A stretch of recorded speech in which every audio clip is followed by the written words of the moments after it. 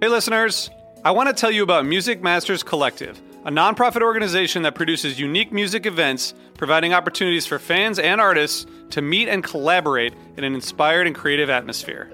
These events give you the opportunity to learn from world-class musicians like Oteil Burbridge, North Mississippi All-Stars, Brother and Sister, Trouble No More, and many more. This July, Oteil Burbridge will host the 11th annual Roots Rock Revival alongside an incredible group of musicians for a 5-day all-inclusive event unlike any other. This once-in-a-lifetime music vacation experience in the heart of the Catskills will be packed with nightly performances, workshops, masterclasses, song circles, collaborative jams, and so much more. Roots Rock Revival blends the experience of a festival with behind-the-scenes performances and invaluable education from music legends. You won't want to miss it. Packages range from tent camping to luxury cottages to everything in between. And scholarships are also available. Spots are extremely limited, so visit rootsrockrevival.com/thevault to learn more. That's rootsrockrevival.com/thevault. This episode is brought to you by Paramount Plus. Get in, loser! Mean Girls is now streaming on Paramount Plus. Join Katie Heron as she meets the plastics in Tina Fey's new twist on the modern classic. Get ready for more of the rumors, backstabbing, and jokes you loved from the original movie with some fetch surprises. Rated PG-13. Wear pink and head to ParamountPlus.com to try it free. Osiris.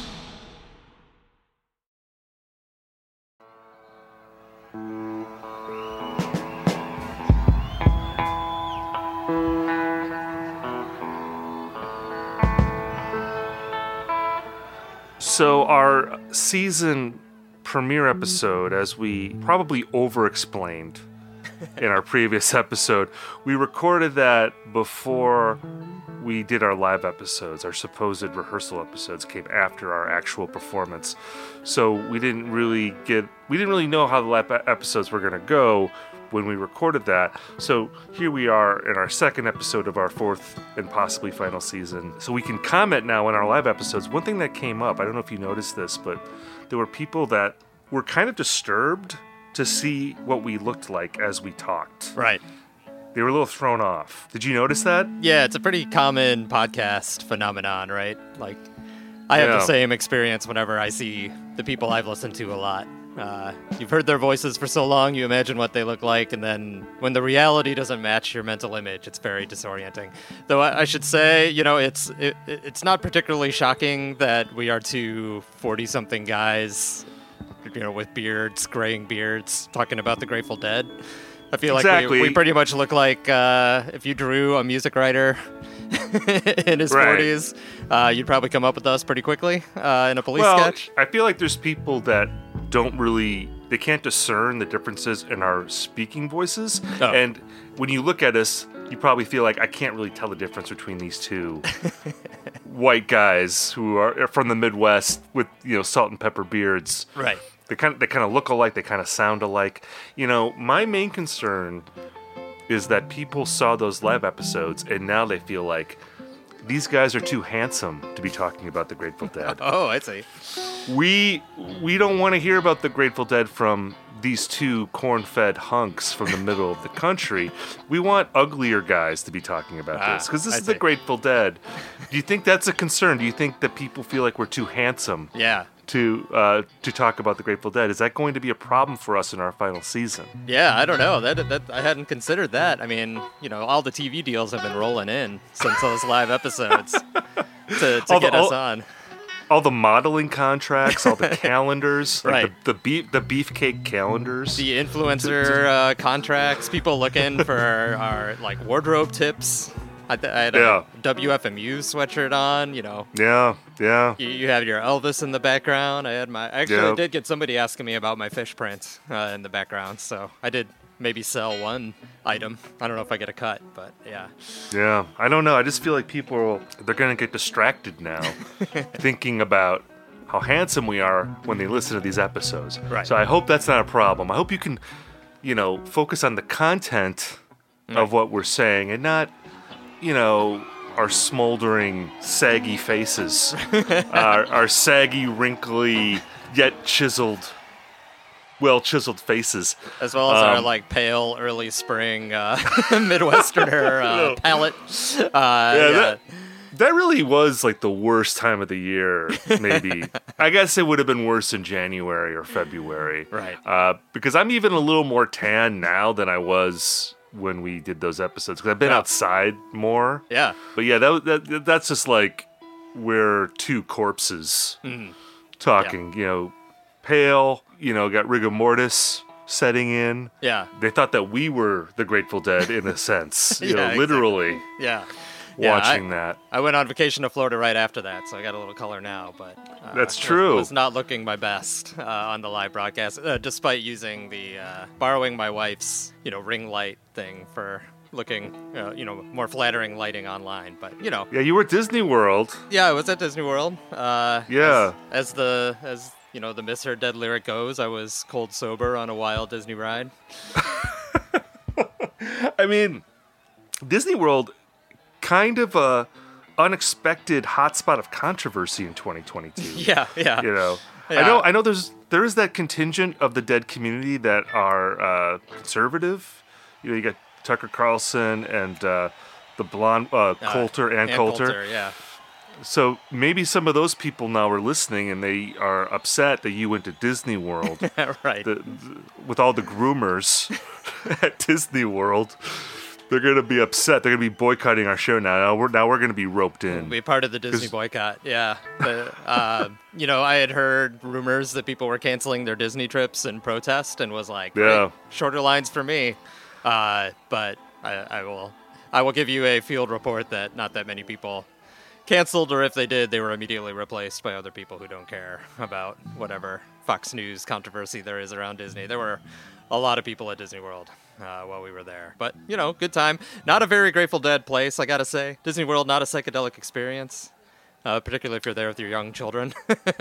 Well, but, the Dead, they played Orlando. I actually, to reference 1991, a show I've been listening to lately, just on my, non-36 from the Vault Dead listening, it's 4791 from Orlando. Okay. It's a good 91 show. Yeah. I just wonder maybe if the boys stopped by Disney World before playing that show. They, Jer went on Space Mountain. Yeah. Maybe. Yeah, I think maybe it was with Hornsby. Space Mountain. Yeah. Could be good. Who knows? Just stopped over at Epcot, right around on Spaceship Earth. Maybe Trixie was with him on the road. She. Yeah. I don't know how old she was in '91. Maybe she would have been too old for Disney World. Take her to meet Minnie Mouse. Yeah. Jerry pull some strings. Do a character breakfast. He could have done that. Yeah. It's appropriate that we're talking about Disney World because one of our shows is in Florida. Central Florida, even. Yeah, I looked it up while I was there. It's only Lakeland, Florida is an hour away from Orlando. So I was almost on the scene of this week's Six Picks as I was researching it. Yeah. I don't know, Central Florida, it's not what I think of when I think of hot rock and roll town, but no. The Dead seem to go to Florida a lot. We were going to actually, we were supposed to have a special guest on this show from Florida to give us the Florida Dead scene report. Yeah, it's a little melancholy recording this episode, I have to say, because these are great shows. Look, spoiler alert. Got a couple more heaters to go in this. We had some heaters last week. Got some real heaters this week. But we are going to have our good pal Thoughts on the Dead. He was supposed to be a guest on this show. We had talked to him and said, any show you want to come on. Yeah. Just name the Dick's Picks and we'll have you on. And he said he wanted to do Dick's Picks 29. I'm not sure if he said this or if I just ascertained it, but I think it was because of the Florida show, because he was from Florida, or he lived in Florida. I don't know if he's from Florida, but I know he lived there, and he was a big proponent of Florida Grateful Dead shows. Yeah, Florida Dead history. He would have been great, but sadly, Thoughts on the Dead, also known as Rick, he passed away in 2021 on April 6th. 2021, the 1-year anniversary of his passing, was recent to when we're recording this episode. So I think we could dedicate this to Thoughts on the Dead. The Grateful Dead didn't dedicate songs to people when they passed away. We've talked about this on the show. Right. But we're going to break from their tradition. We're going to give a dedication to our friend Thoughts on the Dead for Dick's Picks 29 this episode. And to bring it full circle, if Rick had still been alive when we did a live broadcast, I'm sure there would have been a long post of the most savage insults to our appearance and basement decor shortly thereafter. So, I'm sad that I didn't get put through the ringer by Rick again. Yes. So. Well, if there's an afterlife, hopefully he's making fun of us with Jerry at his side. Exactly. Rick, this one's for you.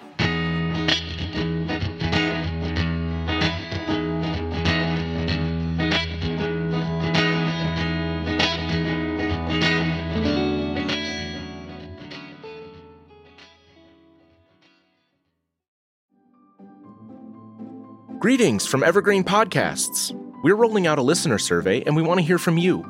The information in the survey will help us gather statistics and in turn make our shows more appealing to advertisers. I know most people don't like ads, but this is one of the only ways our shows make money and help keep their lights on. We promise it will only take a few minutes, but the impact on our podcasts will be tremendous. As a token of our appreciation, we'll randomly select one lucky participant each month to win an exclusive merchandise package from Evergreen Podcasts. Head to evergreenpodcast.com/listenersurvey to help a show and possibly get some free stuff for doing so. We can't thank you enough for the support. Now back to the show.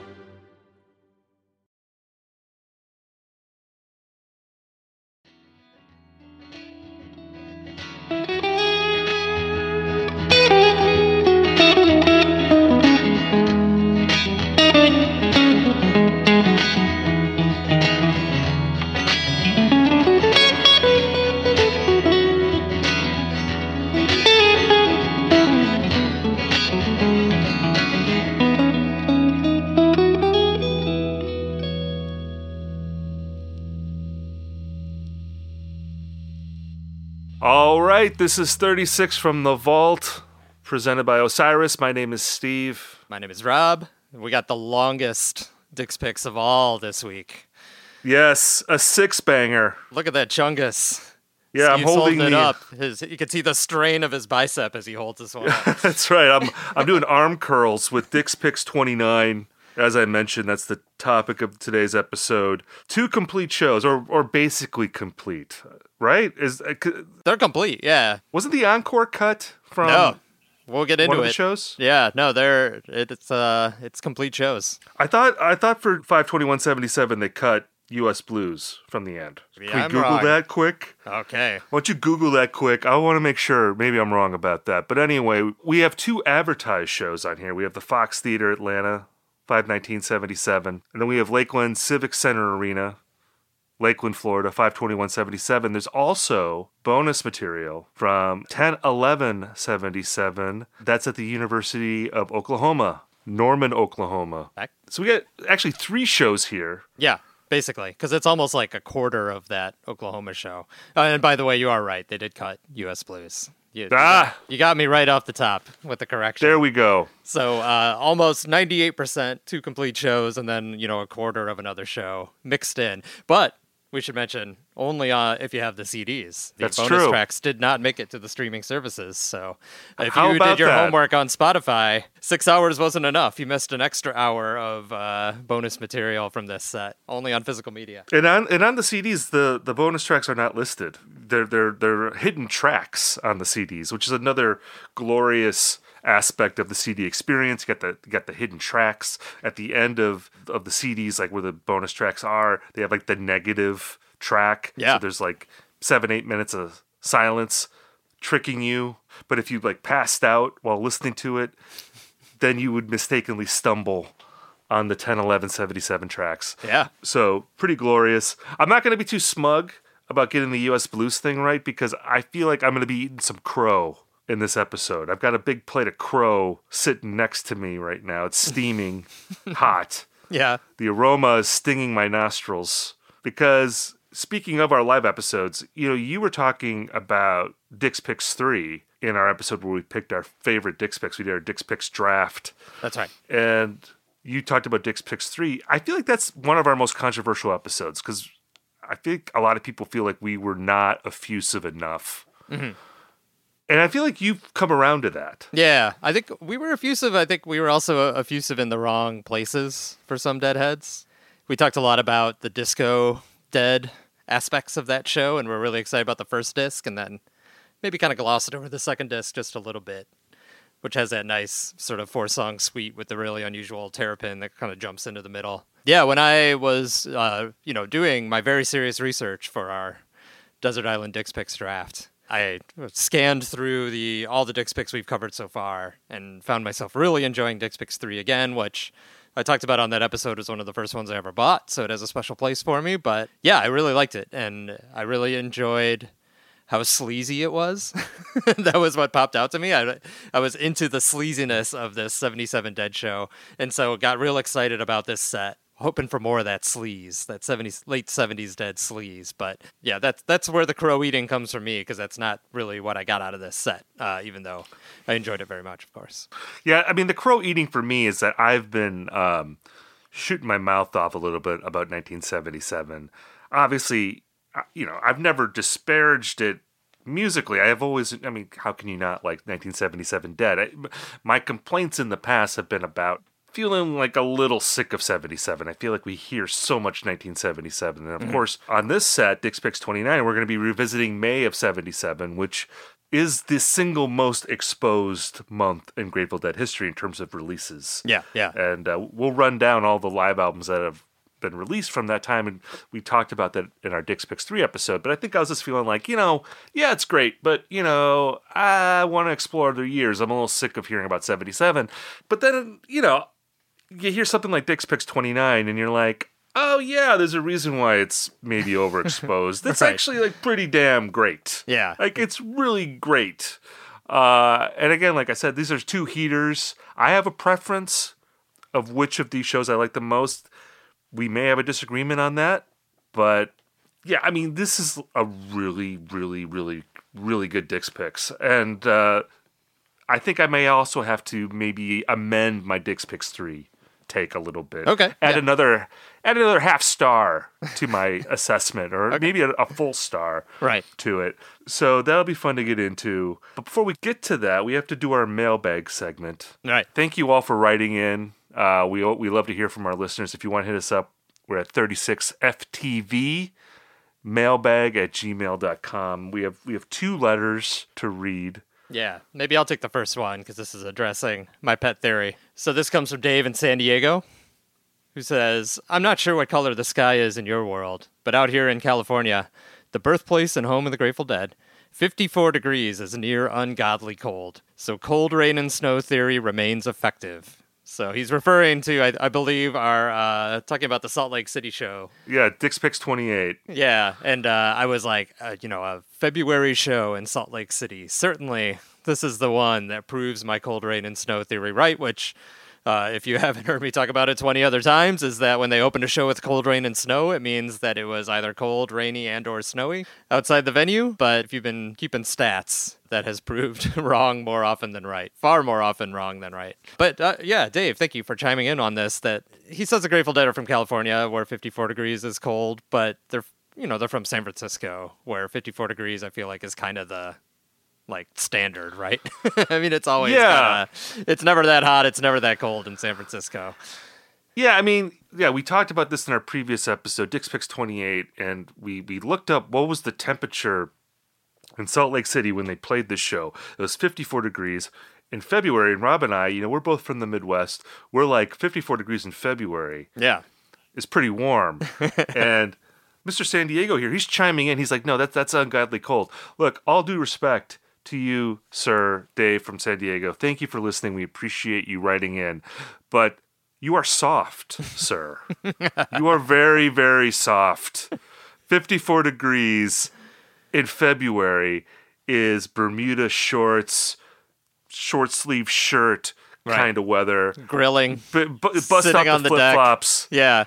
I'm sorry, but I know that, in San Diego, it's like 80 degrees every single day. Yeah. But you are soft, sir. And this is, and I say this with love, but you people on the coast, if you live in California or you live in the Upper East Coast, if you live on the West Coast, you're soft because of the weather, but you're also soft because jam bands play there all the time. Grateful Dead playing tons of shows, just like Upper East Coast. You guys are soft because you get tons of opportunities to see these bands. You get to see Grateful Dead all the time. Yeah. We're in the middle of the country. We're freezing our asses off. Still. The Dead, they don't come here as much. Yeah. So, just appreciate what you have, but just know, yeah, I'm soft. I'm pampered. I'm lucky, but, if you think 54 degrees is ungodly cold, though, I'm sorry, but you just live a very pampered life. So I don't think it applies here. I think I think we need to again reiterate the idea that it wasn't that cold. It also factor in that the Dead, they were in Madison, Wisconsin, right, like 2 weeks before that show. Yeah, and I guarantee we didn't look up the temperature in Madison, but it was probably like 2 degrees at showtime. Yeah. So even the Dead, the California boys, they had already weathered terrible weather. Mm-hmm. And from being on the road, 54 degrees would have felt balmy, right, to them. I guess maybe it could be a metaphorical cold, rain, and snow. I haven't considered that part of the theory. Sometimes you're just feeling like it's cold and rainy and snowy, even if it's not actually precipitating outside. So I want to look up what they opened with in Madison. If they open up with the cold, rain, and snow, because that I would buy. Yeah. I mean, not the rain. It would have been snow and cold. I punched in the wrong day. No, wait, no. Whatever. Let's move on from that question. We have a longer question here. We could just talk about the weather in 1973 for a long time. This one comes from our friend Matt in Syracuse. We're going to call you our friend Matt. Thank you for writing in. He writes, I think you both need to confront something lingering under the surface of your show, the bias against one Robert Weir. The ridiculing of the blues numbers, the hamminess of it all, the slide, and sometimes anyway, the tin empty sound of his guitar tone. The thing is, I agree with you on all fronts here and find your poking at Bobby endearing and often hilarious. I, like you, find most of my love for the Grateful Dead through the songwriting prowess of Garcia Hunter. I just want to say quick, well, that's one problem with this letter. Our love is not just about Garcia Hunter. We love Garcia Hunter, but we also love Weir Barlow. But I digress. Well, let me read the rest of this letter. But I have to tell you, there are others in the Grateful Dead universe, not like me and not like you. There's people like my wife. She only likes Bobby songs and somehow has no love for the Garcia tunes. She also hates the jamming. I realize it's questionable if this person is really a fan of the Dead in general, to be more of a fan of Bobby and all things Bobby. It's bizarre. This is a person who broke into tears at a Dead and Company rendition of Looks Like Rain in 2016. I just ask her what her favorite songs are, and she can't name them. She just says those bluesy Americana songs. I can only guess she means things like El Paso, Mexicali Blues, and songs like that. This is to say, it would be funny to find someone to join your podcast sometime who really loves Bobby and who would take offense to your constant skewering of him.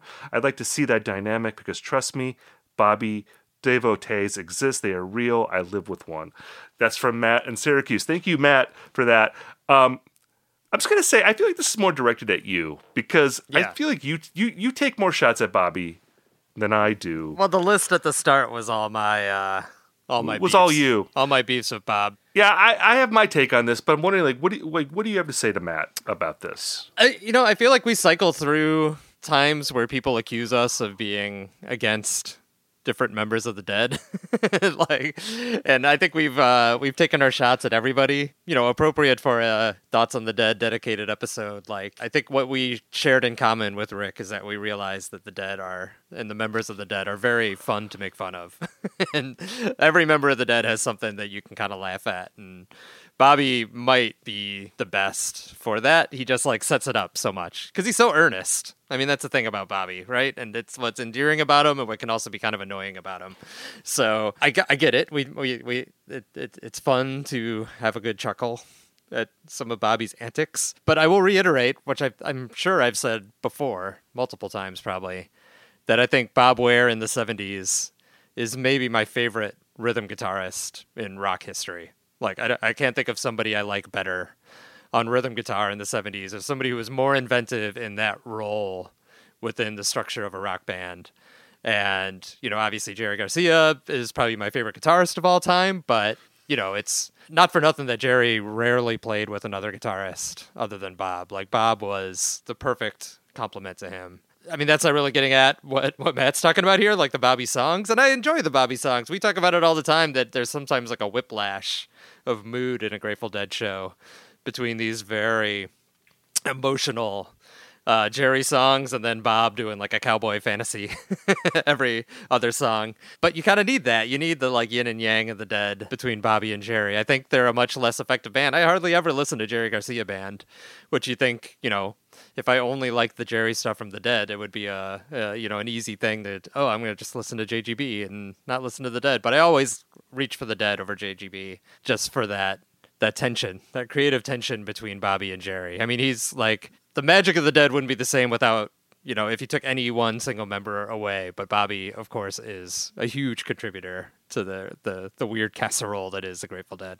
So, yeah, I mean, just to reiterate, like a lot of things that were mentioned at the start of this letter, I feel like they're more Rob criticisms than mine. Like I'd make jokes about his hamminess, but I love the hamminess. Yeah. And I think Rob does too. Yeah, I do, yeah. I love that aspect, but I like the bluesy stuff too. I like the element that he brings to it.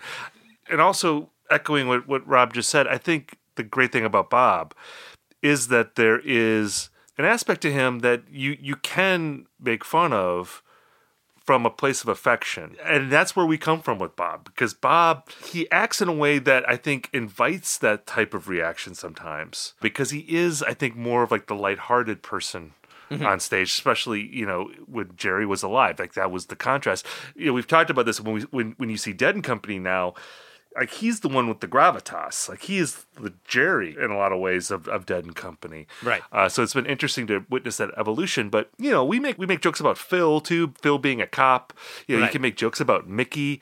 The thing about Jerry is that you can't really make jokes about him, and it's not just because he's this musical genius, but it's also because he died. Yeah, it's sad. Yeah, he died under tragic circumstances. There's even when we're talking about Jerry in his prime, which we're going to be doing in this episode, there's always that element of melancholy with him. And like I would feel bad making jokes about Jerry, to be honest with you. Even if you're talking about like the briefcase, with all the drugs in it, you can only go so far before you remember the end of his life. And then it's not so funny to really make jokes about that. Whereas Bob Weir, he thrived and he survived, and and Phil is still with us, and Mickey is still with us, and it's still great that that's true. But then you can have a little bit more fun with them, you know? But again, it's all love. We love them. We love Bob. We like making jokes about Bob. It's just part of the package. It's just so easy. He makes it so easy. and shout out to your wife for crying at Looks Like Rain at the Dead and Co. show. I think that's nice. Great. Yeah. It's a beautiful song. Good for her. I'm glad that she... we all have our access points with the Dead. We all have different things that we like. So that's what's so good about this band. They're multi-dimensional. Right. Maybe they have more dimensions maybe than any other American rock band ever. So we'll take some time to give Bob some love in this episode, I feel like. We'll take some shots too. We got to take some shots too. Yeah, it's fun. Yeah. Yeah. The shots are also tributes, by the way. Let's get into this release. Dick's Picks 29 came out June of 2003, and it's a Betty board. Yeah, both of them. All three of them, I guess, yeah. And man, we say it every time we get a Betty board, but the bottom end richness of a Betty board, especially when you listen on headphones, is unbelievable to me. And look, sometimes I'm not sure what to credit in terms of the band playing extremely well and these recordings sounding so good.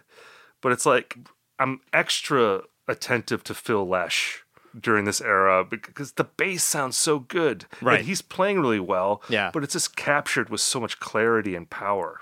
We were chatting about this the other day, that May 77 Betty boards maybe sound better than any studio Grateful Dead record. Oh, absolutely. It's a vision of the Dead. It captures the Dead at their most Deady, I feel like, in a way that the studio albums didn't.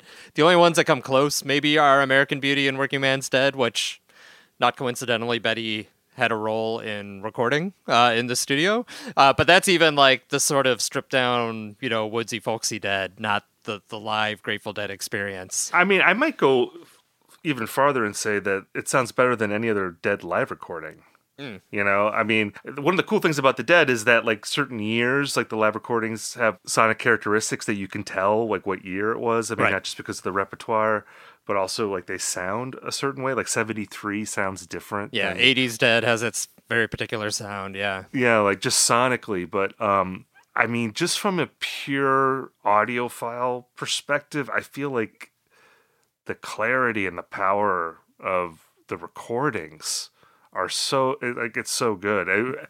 If it's not the best, it's among the best. Yeah. It's in the conversation. How lucky are we, too, to have, like, these recordings that are 45 years old that sound, like, professionally recorded, but captured a live experience. And, it even sounds better than some Dead recordings from later, right? It's just like... Well, that October 11th show... Yeah, even that one sounds incredible. Which you can go on Live Archive or re-listen and listen to that, and I assume that's a Betty board. It sounds like a Betty board. It is, yeah. And that sounds amazing. It sounds so good. Yeah, like I do not have the CD. I am one of the people that does not have access to the bonus tracks. So I just went on re-listen and did my research there and was like, man, this sounds just as good as if I had... a CD on a hi-fi system. Like, it's incredible. Now, like, in our Dick's Picks 3 episode, and we're going to be covering some of the same stuff, not as much in depth. If you want more background on May of 77, I suggest going back to that episode. We'll touch on some of it, but one thing we talked about in that episode that we'll bring up now is that almost every show from May of 77 has been released. Right. There's even one more since we talked about it for Dick's Picks 3. Yeah, the Dave's Picks 41 is May 26th. Just took another one off the list. So that only leaves, I believe, 4 May shows that have not been released at this point. Yeah, you have May 1, May 3rd, May 4th, and May 18th are like the only shows, and I assume eventually they will be released. Right. It seems inevitable that they'll come out. But yeah, every other show has come out, but you made I think a good observation that in terms of the Dick's Pick series, this was only the second May 77. So as of June 2003, when this dropped, there still wasn't that much out relative to what we have now. Right, and like, even in the timeline of our show, Dick's Picks 3 feels like forever ago. But there's actually 8 years almost between Dick's Picks 3 coming out and Dick's Picks 29 coming out. And Dick's Picks 3, of course, is an abridged version of that show. It left a lot out. It's about 2/3 of the complete show on May 22nd. So this is the first time a complete May show had ever been officially released by the Dead. As we said, they released kind of 2.5 shows. So they turned on the fire hose here. But for a series that is, sort of, building the canon of live Grateful Dead performances, it's pretty crazy that it took until Dick's Picks 29 to get a second May show. Now, they've done other 77 shows, and we've covered those. There was the show from December. That's Dick's Picks 10, I believe, December 29th. Yes. And, of course, English Town was included in there. So we had some, like, later 77 sprinkled in between. But it made me wonder, actually, if Dick was not as big of a fan of May 77 as your typical Deadhead, I guess. And I actually did find, it looked like an old web message board post by Dick from the 90s where somebody asked him for his list of shows better than Cornell from 1977. And I think the subject line of the post is 20 shows that are better than Cornell from 1977. And then he ends up actually listing like 40 shows that are better. And his list for May 77 is kind of actually interesting. He lists May 15th, 17th, 18th, and 21st. So we got the 21st in this volume, but the 18th, we'll talk about it, has yet to be released. So even one of the ones that Dick thought was better than Cornell still have not made it out in an official capacity. So he said all of those are deserving notation, and although they don't match up with May 22nd, which was Dick's Picks 3, they are each more satisfying than May 8th. So I think Dick's maybe being a little bit of a dead snob here, because we'll talk about it some more later. But Cornell is a pretty good show. I mean, I understand people saying, oh, it's not the be-all, end-all of Grateful Dead concerts, but... Well, I think Dick is, he's echoing what my attitude... Right, which is maybe he's just sick of it. He's just sick of that show. It gets so hyped, and he just like wants to give some shine to other shows that aren't as well known. Right. Another fan of this particular Dick's Picks is our boy John Mayer. That's right. He loves the May 19th show. Yeah. In particular, the Sugary. I think he called that like the sort of the ultimate example of Jerry Garcia soloing in a very lyrical kind of way. Yeah, I found his quote. He did like a Sirius XM thing a while ago. And he called it the ultimate document of guitar playing, songwriting, singing, band interplay, all of it. Sugary from Dick's Picks 29. This is the one I just hand to people. This is the mix, people. The playlist has already been assembled, people. It's Dick's Picks 29. Apparently he says people a lot. He says, if you go back and listen to some of my performances with Dead and Company, I'm sure each performance of Sugary has a little bit of a quote one way or another from this performance of Sugary, which, I mean, Jerry solos for like 15 minutes on this Sugary, so there's a lot to pull from. Well, and we'll talk about this when we get into the shows, but if you go on Heady Vision, 4 out of the top 5 Sugaries are from May of 77. Yeah. And we'll talk about what was number 1. Was it the May 19th one? We'll find out. But that's when we get into the show. As far as setting up where the Dead was at this time, again, we talked about this a lot in our Dick's Picks 3 episode. Yeah, go back and revisit it. Yeah, I don't want to get too much into that, but like, what should we do just to kind of quickly set this up? I mean, this is coming after they recorded Terrapin Station. Right. So they are very well rehearsed, maybe more rehearsed than they would typically be on a show. And it seems like that's an easy explanation for how tight they were. Mm-hmm. Probably better rehearsed than they ever were at any other time in the history of the Grateful Dead, thanks to the producer Keith Olsen being a slave driver with the drummers in the studio. Yeah, I mean, it's just like a lot of things came together in May 77. We talked about the Betty boards. There's new songs, the Terrapin material, Terrapin Station, Estimated. Fire has been brought in and welded together with Scarlet. Got a lot of disco energy, which you could interpret however you'd like, whether as a musical influence or a pharmaceutical influence. So it's just like one of those months where everything lined up for the Grateful Dead. But I think we got into this in Volume 3, and we'll talk about this some more today. I feel like May 77 also contains like the seeds of all the things that I like less about the future of the Grateful Dead. You have like an inconsistent Keith starting to pop up in early 77. You've got some weird guitar tones that they would just, dive deeper into as they went on. You got slower tempos. We've got a few examples of that coming up. Predictable set lists is a thing, and that's a knock on May 77 sometimes. And just in general, it's kind of like a more professional Dead sound. And I think that's a loaded statement because maybe the Dead were not at their best when they were being entirely professional. Yeah, I don't know about the guitar tones thing. I'm gonna diverge from you a little bit on that. I'm not really hearing that in these shows. I definitely hear the more professional Grateful Dead, and also the set list thing. That's an issue here, but again, I think that just comes from overexposure because I mean, most people don't listen to like every single show from a particular tour. You have to be a pretty dedicated listener to do that. Yeah, but this is a month where just because there's so many live albums that have been officially released from May of 77 that even more casual Dead fans have heard a lot from this period. So things might get a little repetitive for that reason. And, it's interesting that, we talk about Dick's Picks 3.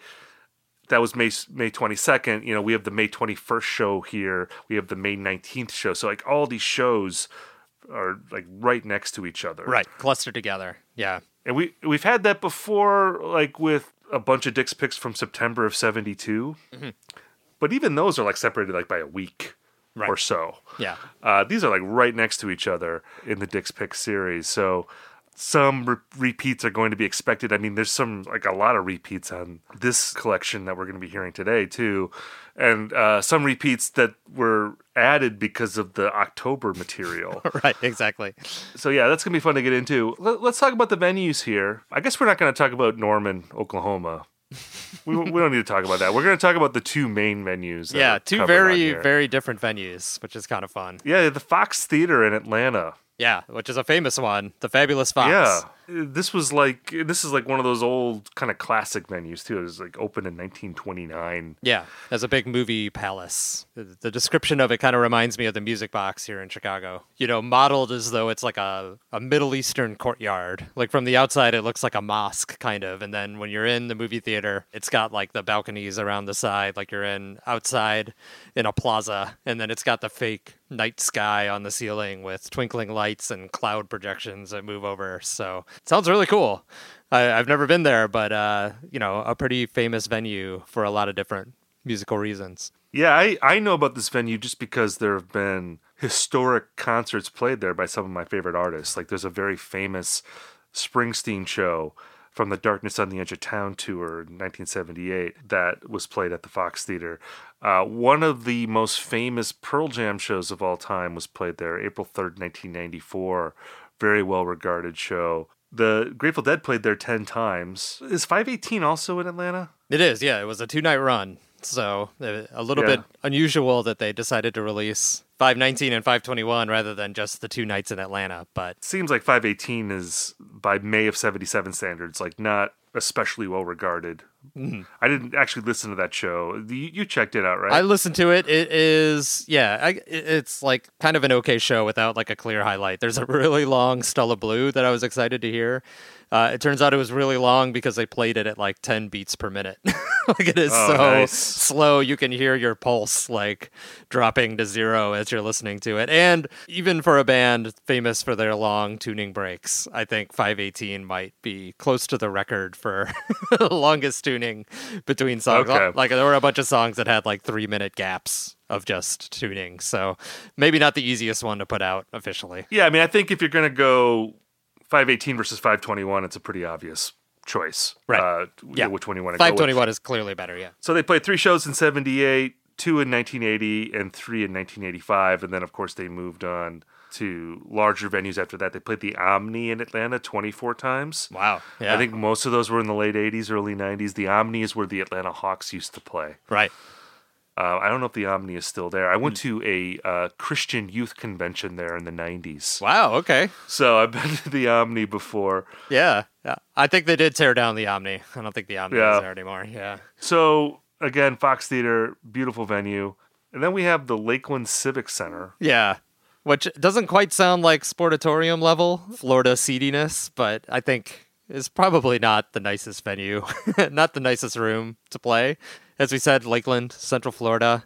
It's not described as a suburb of Tampa, which means maybe it's a little closer to the coast, but it is your very typical Grateful Dead venue because it has mostly hosted indoor soccer, Arena League football, minor league basketball. I think a G League team plays there now, the Orlando Magic's G League team, and, of course, minor league hockey.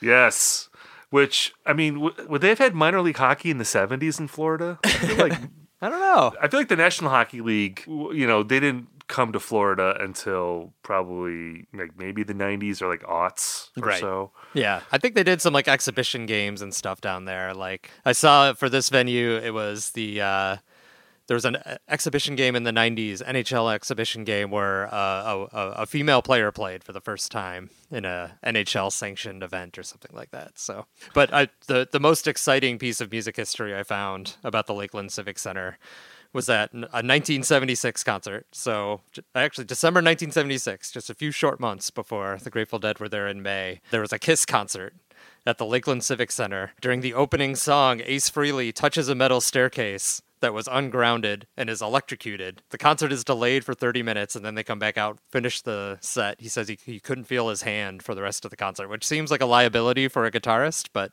I guess Kiss can muddle through. And he later, enshrined this experience in Ace Frehley's, it was like his spotlight song at Kiss concerts called Shock Me. Yeah, which I believe is on Love Gun. It is, yeah. It's a good song. This is when I really wish Thoughts on the Dead was guesting on this right, because you had a whole Kiss conversations with him, right? Yeah, he's a big Kiss fan, and the intersection of Kiss and the Grateful Dead, this would have been a brilliant soliloquy on his part. So again, another shout out to him. Wish he was here. The Dead actually played this venue 3 times. They also played it in 80 and 82. And the 80 show I've heard, because of Rick, that's a really good show. They played like a bunch of shows in Florida in November of 1980. And they're all really swampy and funky, and it's sort of like a late disco vibe at that point. Yeah, maybe that's the seediness I was craving from these shows. Oh yeah, like I got to go to the 1980 Florida run. Yeah, yeah. That November, it's like late November of 80. A lot of just seedy, southern, swampy, coked out Dead. Yeah, really good stuff. Sounds great.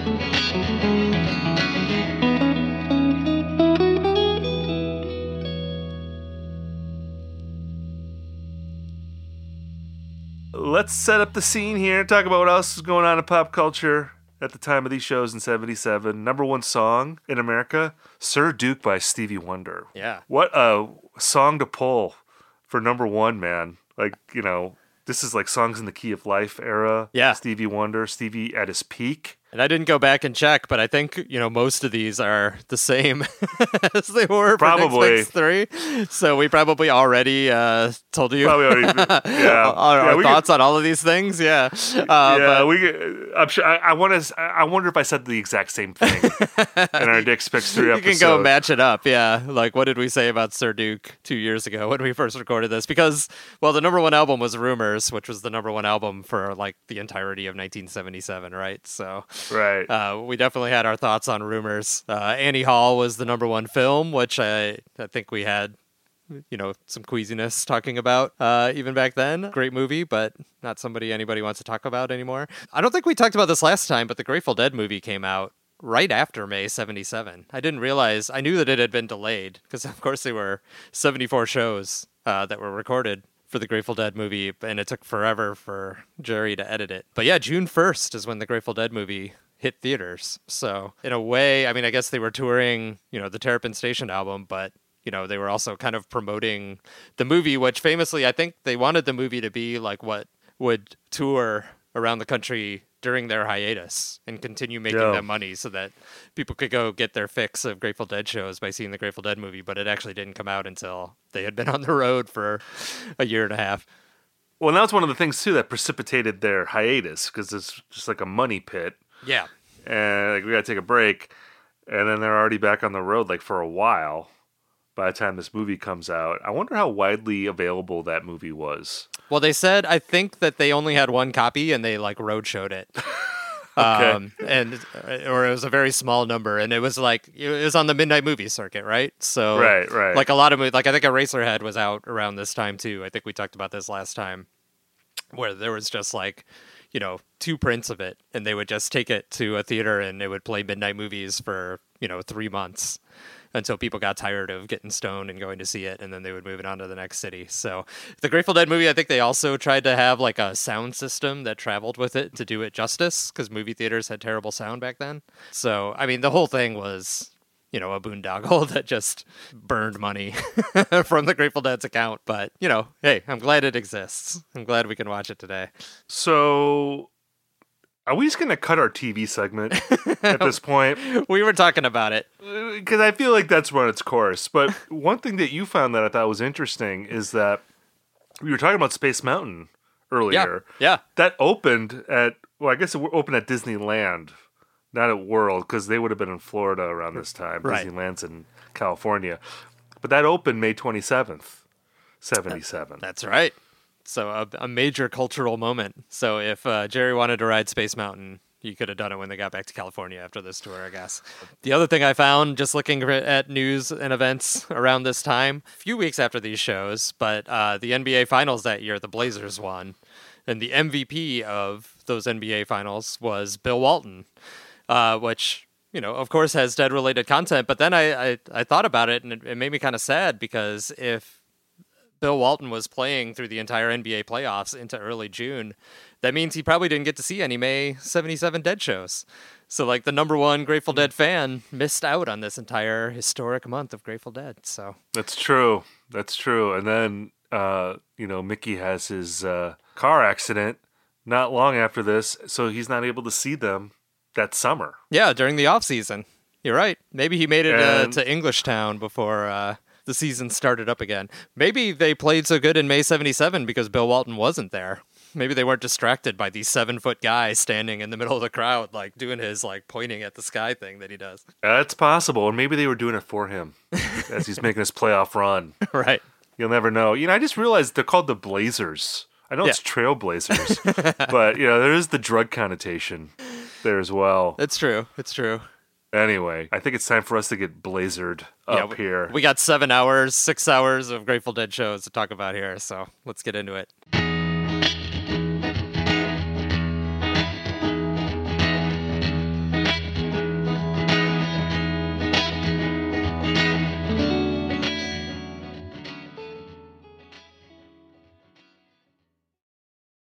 What is a city without its music?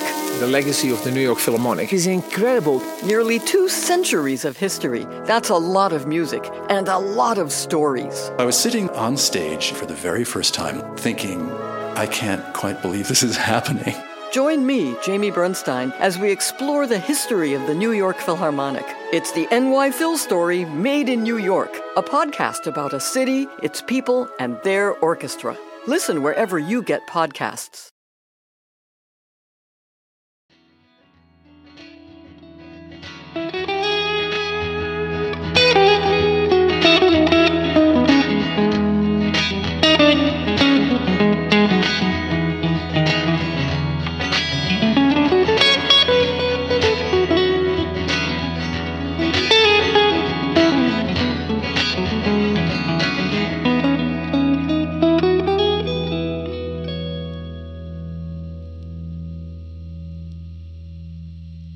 All right, we are at our shows here finally. We got 5/19/77, 5/21/77, and a little bit of 10/11/77. This is a 6-banger. So in the interest of not having a 7-hour episode, we're going to talk about each show in its entirety rather than walking through every disc. Yeah. Because, we don't need to talk about Promised Land. We don't need to talk about, again, no, we want to just hit the highlights here. Right. Spend appropriate amount of time. Do we want to say, where our preferences lie at the start here? Yeah, I think let's go ahead and show our hands. So I think just to introduce some conflict, we didn't contrive this. So I prefer the first show. I prefer May 19th. I had to pick between the two. Yeah, and I lean to 5/21. I'm with Dick on this one. 5/21 was one of the shows that he said was better than Cornell. I don't know if I'd go that far, but I like it a lot. I like 5/19 a lot too. And we'll get into the highlights of 5/19 first here, but 5/21 I think for me was just a little more satisfying. And you told me a little bit about because I know you like 5/21 too, but you have a very specific criticism, I think, of that show. Yeah, and maybe we'll get into it when we get into that show. But which I'm just gonna say right away, I don't think your criticism is warranted here. I don't think it's warranted, but we'll get into that when we get to 5/21. Let's talk about 5/19 first. Yeah, well, just I mentioned this up top that I was ready to dive into this and get some really coked up, gnarly, disco-y dead, and instead what I get on the first disc of this set, and the first set of 5/19 is just a succession of really beautiful, slow Jerry ballads. That's what this show is serving up, at least at the start. There's Bob songs in between, of course, including Promised Land, but this first set is just loaded with Jerry slow songs. Some of them are great. Some of them I'm I was a little less enthusiastic about, but you get Sugaree, you get Peggy-O. Later on, you get Road Jimmy, you get Loser. But I think the Sugaree is really probably the highlight here, or the standout. Yeah, and again, as we said, John Mayer, this is his favorite Sugaree. Mm-hmm. We also had a Sugaree in Dick's Picks 3 that's very beloved. In fact, to call back to what I was saying before about Heady Vision, the Dick's Picks 3 version from 5/22/77 is the highest rated Sugaree. Right. And then the one from 5/28/77, which was released as a standalone live album. I forget what that one is called. I think that's at Hampton. Is that the one that's called To Terrapin or whatever? Yeah, I think that might be it. It's called To Terrapin. It's in Hartford. The other H name, yeah. That one is at number 2. That's a 22-minute Sugaree. And that's the thing about these Sugarees, man, in 77. They're so long. You just sink into them. I feel like that might be Dead fans leaning into more is better. Yeah. That being number 2, because the Dick's Picks 29 version here from 5/19/77, that's at number 3. Mm-hmm. I would give that one the edge over the 5/28. I still think the Dick's Picks 3 Sugaree, which we did talk a lot about, we both loved that one. I would give that the edge over the one on Dick's Picks 29 here. Yeah. I revisited that for this episode. The solo that Jerry plays in the Dick's Picks 3 Sugaree that starts around the 7-minute mark and it goes for 4 minutes. is like one of the greatest guitar solos I've ever heard anyone play. Right. It's amazing. Yeah. It's like one of the great Jerry Garcia guitar solos, I think, but it's one of the best guitar solos by anybody. It's so beautiful. So that one is hard to beat, but this Sugaree, I think, is just outstanding. Yeah. I mean, if the Dick Picks 3 one didn't exist, or if I could wipe it from my memory, then this one would blow me away. But as it is, it's hard not to compare back to that one, which we talked about in one of the live episodes, I think, that those early Dick's Picks were all kind of like oriented around like one just astonishing highlight, like the Here Comes Sunshine from number 1 or the Dark Star on number 2, and then number 3's like star of the show is clearly this majestic Sugaree. And this one, it's like, it's very much in the same zone. Like it's got those 3 different separate jams, like long solos after each verse and chorus. And yeah, if you're doing it 1-to-1, I feel like it's hard to prefer this one over Dick Picks 3. You know, maybe John Mayer knows a lot more about guitar playing than I do, so... I mean, they're both great. Yeah. I mean, I don't think it's a wide gap. I think they're pretty close. Yeah. But just like that one middle guitar solo from 3 is... puts it over the top. It's just, for me, yeah, it's so astonishing. One thing I like about Dick Picks 29 versus 3 is that Dick Picks 3, it cuts out the Peggio. Mm-hmm. And I remember we went back and we listened to the tape on Live Archive. It's a beautiful Peggio. And Peggio in 77, it's another song from that year that just kills. And the version here is amazing. So I'm really glad that we get the Peggio this time. Yeah, exactly. I think for Dick Picks 3, I think we hypothesized that maybe Dick thought Sugaree and Peggio were kind of redundant, sort of similar songs. So he had to pick one, and of course it was going to be the Sugaree. But yeah, Peggios from that month are so good. I found in researching this episode, our friend at Save Your Face, the great blog that posts, you know, these sort of condensed mixes of Grateful Dead months or runs or even particular shows. He did a 21-minute like mega edit of all the Peggios from May 77. So it's like the song at the start of Peggio, and then it's every Jerry solo from a May 77 Peggio strung together to be one long, like 16-minute solo, and then the end of the song.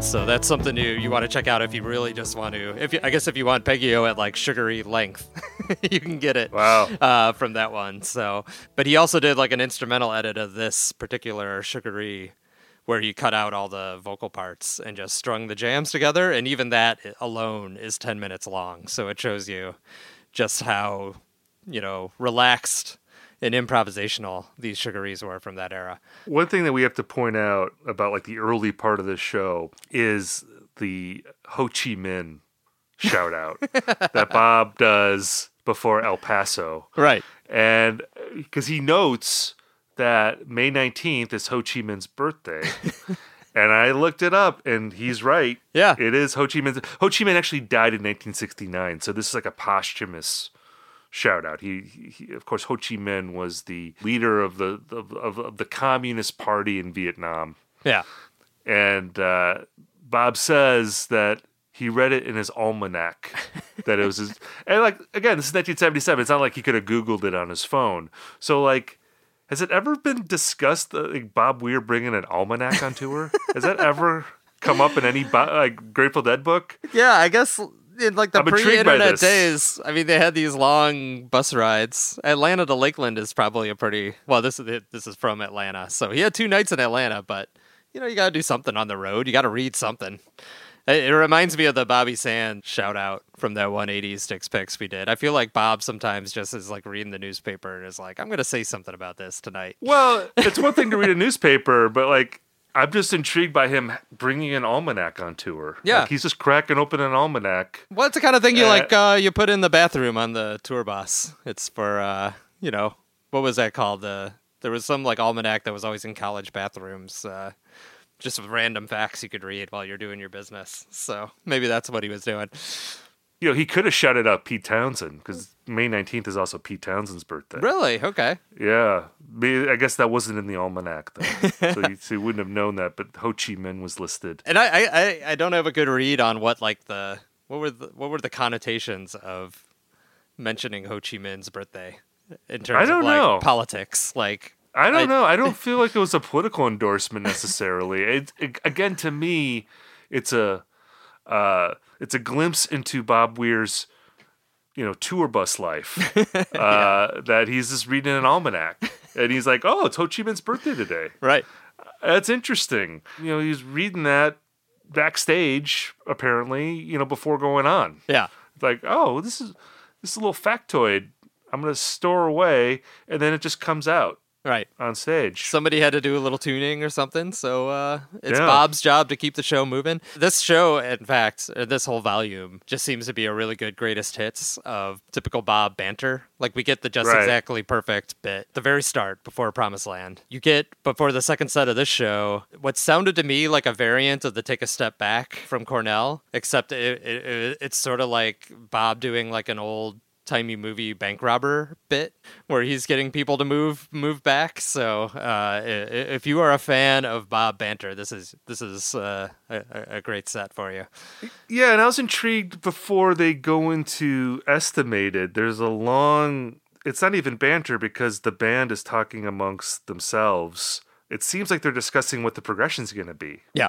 In the set. And Bob says something about how we've never done this before. And then he asks for encouragement from the audience. Now, you have this in our outline. You mentioned this earlier about the weird tones in your estimation. Yeah. Which I don't totally I'm not on the wavelength with you on that one. Like, what exactly are you talking about? Like, how does that manifest itself in this show? Well, so one of the things that I think of when I think of Grateful Dead in May 77, and this is very much informed by the Cornell tape, of course, but it's Jerry's Mutron. Right. Like, this is the pedal, the sort of auto-wah pedal that he uses, most famously on Estimated Prophet, but he also tends to sprinkle it in other places in May 77 shows. I think it's in Music Never Stopped a little bit. Sometimes it's in The Scarlet Fire. It's thrown around a lot, and it sounds a little bit like the adults talking in a Peanuts cartoon. Yes. That, like, wah-wah-wah sound. And I feel like a lot of people who don't know the Dead very well also think that's what Jerry Garcia sounds like. That very processed, artificial 70s pedal sound. And I like it. I like it. I think maybe he uses it a little too much in May 77. Maybe it's just that they played Estimated Prophet every night and it gets a little tiresome. But what's interesting to me, there's some other weird tones in this show. Passenger sounds crazy on this show. I like it because it sounds totally nuts. But everybody is doing weird stuff in Passenger. Like, Jerry's playing a very aggressive slide guitar, which I almost so like crazy slide that I actually enjoyed it, which says something. It really says something coming from me. Keith's got like some weird synthesizer stuff going on in Passenger too. It's just like it's kind of a mess, but it's like a beautiful mess. And it made me wonder if, like, I was talking earlier about how May 77 also contains kind of like foreshadowing of some of the ways the Dead maybe went awry, depending on your opinion of 80s and 90s Dead. But it feels like a month where they were starting to experiment more with like very artificial tones, right? So like before this, like early 70s Jerry, he's using pretty traditional guitar tones. It's the differences are you have to be an aficionado to be like, oh yeah, that's when he was using this particular guitar and it sounds a little twangier or something. But all of a sudden in the late 70s, you're getting like some really bizarre technologies being thrown at their guitar sound, being thrown into the keyboards, being thrown into even the drums to some extent, start getting a little bit more echoey or effectsy. So I don't know. It's something that just occurred to me over the course of these shows that sometimes they sound pretty weird, and that's like a tendency that they like dove deeper and deeper into with mixed results after this. Yeah, I mean, I don't really hear that as much because I guess I'm thinking about the 80s and what you're talking about being so much more prominent that in 77 I don't really notice it. Obviously, the Mootron thing I notice, and I love that. I love Estimated Profit from 77. I mean, it's really maybe the best year for that song. If late 70s estimateds, I think, are always really awesome. So in terms of like the synth tones or keyboard tones, I mean, obviously when Brent comes into the picture, not even in the early 80s but like late 80s, that's when that becomes really prominent. But I love that stuff, so I don't see it as a problem necessarily at this point. And of course I love the slide guitar. I know you're not as much of a Road Jimmy guy. Is it because of the slide in that song? Because there's a great ghostly slide that Jerry plays in that song that I absolutely love. Like, that is like my favorite type of slide that he does. That was where in the first set it was starting to lose me a little bit, all these slow Jerry songs. Like, I love the Sugaree, I love the Peggy-O. Last episode I talked about like really loving the Road Jimmy that we got on Dick's Picks 28. And then this Road Jimmy reminded me pretty immediately of why I'm not a big Road Jimmy fan, because it is very slow, very slidey, and very two drummery. And it was like, oh man, I find it very tedious. I couldn't disagree more. And I think what I was saying earlier about that Betty Board's bottom end, like where Phil and the rhythm section too, I think they really shine because it just sounds so powerful. Mm-hmm. That's what elevates that song, along with Jerry's guitar playing. But like Phil sounds great on that song, and Phil just in general is great on this disc. I think Keith is also really great on this disc. I think that Phil and Keith in particular, along with the rhythm section, I think they really benefit from the Betty Board because, when we talk about Keith, we say this often that it's like hard to hear him sometimes. But you can hear him clear as a bell on these recordings. It just gives you another appreciation of like what he brought to the band. And there's just so many just beautiful little licks that he plays throughout. And again, Phil, this is like peak Phil Bomb era. So, we're going to get some serious Phil Bombs, especially on 521. Yeah, Phil sounds fantastic too. I mean, you said that this is the show you prefer here. I mean, is it because of the third disc, basically? Yeah, so I like where the second set goes a lot. And it's really the segment bookended by two halves of playing in the band. And, I think we've talked a lot about, there's always a playing in the band to talk about, it seems like, on these Sticks Picks. And we've talked a lot about the early 70s ones and, like, that we enjoy them, but it's a little hard to get into those like 20-25 minute long playing in the bands. If you sum up the two halves of playing in the band in this set, it actually comes pretty close to that. Like the first half is 11 minutes, second half is 10.5 minutes. And I really like it. I like when they broke up playing in the band in this era, because I feel like it hadn't totally gotten contrived yet. Like it sort of became like a cliche dead move later on to do the play and reprise. It still is to this day. Bob does it with the Wolf Brothers, I think, where he does the second verse of playing in the band later in the show after playing a bunch of songs in between. But this is one that really felt natural to me and a little more spontaneous. I think I'm sure it was planned out.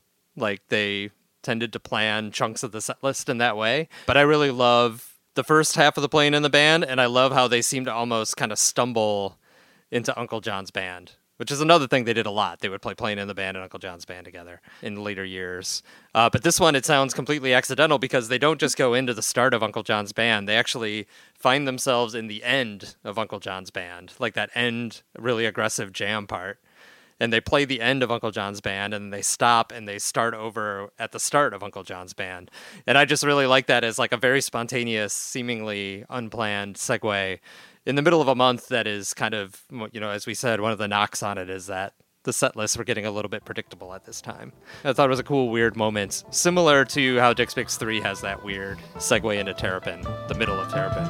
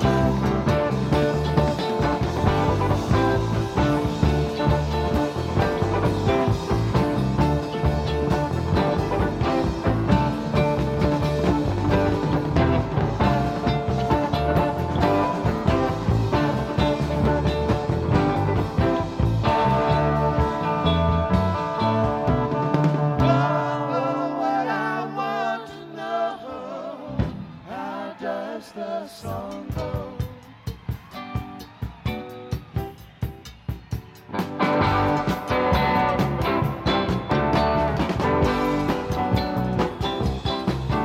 I was gonna say you're a sucker for the second set playing in the band, like where they sandwich a bunch of things in the middle. I like it. I think it's a fun set list gimmick. There was a Dick's Picks where they did that, where it starts with playing in the band and it ends with playing in the band. Is that Dick's Picks 20? Well, yeah. Something like that. I feel like that might be the one, because I remember them doing that on another Dick's Picks. And I remember you being enthusiastic about that one. So that's like total Rob Mitchum, like, you're going to connect big time with that. Yeah, I mean, I like it too a lot. Everything you just said, I agree with. One thing that I really appreciated too about this was hearing China Doll, which is a song that we don't often hear. We don't hear that as much in the Dick's Pick series as often as like a Morning Dew or a Stella Blue or a Wharf Rat. You know, again, those like big dramatic second set Jerry ballads. But China Doll, to me, echoing what we were saying earlier about Jerry, his ultimate fate, I remember in the movie Long Strange Trip, when they're showing footage of Jerry at the end of his life, they played China Doll under that. Mm-hmm. And there's something very tragic about that song. You know, maybe that's something that's in my mind now about that. But his solo on there is so great. It's a spine-tingling guitar solo. Yeah. In the China Doll. So just an opportunity to hear that on a Dick's Picks album, I was excited about. And again, I always bring this up, but like, should we consider all of that playing in the band? Yeah. That this like a medley in the middle playing in the band? But that's what I like about it. Out of the China Doll, they moved back into playing in the band. And I think later on, this is what I'm talking about when it became a cliche later, that they would kind of just like kick into playing in the band. They would do the second verse and they would wrap it up and that'd be the end of the set. This one, they sort of like ease back into playing in the band, and it sounds like they're about to do that, but instead they kind of like pull away. And it's my favorite part of this whole show is there's this very quiet, long jam that a lot of it is just like a Jerry Bob duet. Again, we were talking about at the top of the show, like Jerry and Bob, they had this psychic communication between the two of them. And this is a great example of it. Like just the two of them having a conversation on their guitars. The drummers pull back and do this like very restrained sound, which is also a thing that I don't associate with May 77 Dead or with Two Drummer Dead. Like the fact that the drummers could kind of lay back and be a little more subtle. It was just a really unexpected turn, similar to the segue into Uncle John's Band, like this play and reprise that actually felt like it had some meat and some, you know, depth to it instead of being a setlist gimmick. So, yeah, I mean, it's just a really cool suite. We got the wheel in there too, which I enjoy hearing the wheel. The wheel coming out of drums is a classic move. It's a lot of like classic things that the Dead did a lot in later years that still sounds fresh in this show, and that's what I appreciated about it. If you just look at the set list on paper, you're like, I can name a dozen shows where they played the wheel out of drums and they played playing in Uncle John's Band and they did a reprise. But this sounds like they're discovering that this is an effective flow of songs in the moments, and then later on they'll recreate it. Another cool thing about this is that they didn't play an encore at this show. Oh, so this is a baller move, right? They played play and reprise and then they were out. Yeah, there's no perfunctory Barry being sprinkled in there or like a U.S. Blues or something. They're just like, no, we don't need another song, like a party song. We just did this awesome thing. Yeah. Which, I mean, I'm sure that someone has tabulated this, but I wonder how many times they did that, because that seems like that's a pretty rare thing. Yeah. When I was going through May 77 set list, it seemed like they did it fairly often in May 77. Oh, that's interesting. Where they would just like end the second set and walk off.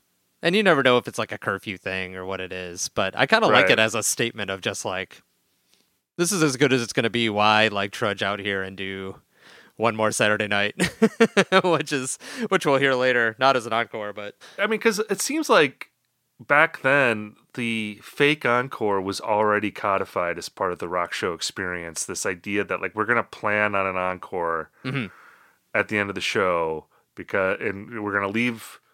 We're gonna walk off, do whatever it is we do backstage for about 5 minutes, and then we'll come back out. Right. Like that was all. Like I would love to find out when that became the law for bands. That'd be a great deep investigation for you to do. Who invented the fake encore? And like, were there other bands who were like, "Oh yeah, that's a good idea," you know? We're gonna copy that because at some point, bands were like, well, people are just going to clap because they think that their clapping will bring us back out. Right. So let's just indulge them. Like, let's just trick them into thinking that, yeah, your clapping did it. Your clapping brought us out here. Right. It's a very, like, kayfabe thing, like the wrestling term. Like, we all know what's going on here, but we're just going to pretend. We're going to play our roles and act it out. And I feel like it's like jam band law that you have to do 2 sets in an encore. And I've been in, like, Fish shows where I feel like people are pretty chill between the second set and the encore because they know they're coming back. They always come back. So people actually like take a break or they like walk to the back of the venue to get a head start to the parking lot and stuff like that. Like it's like an agreed upon truce that like you don't have to cheer that hard. They're going to come back out anyway. It would be funny if a band was like, you know what? They're not clapping enough. Axe the encore. We're not coming out. Put on the house lights. like there's some like clap-o-meter backstage that you can, if it doesn't reach to like the red area of the clap-o-meter. Right.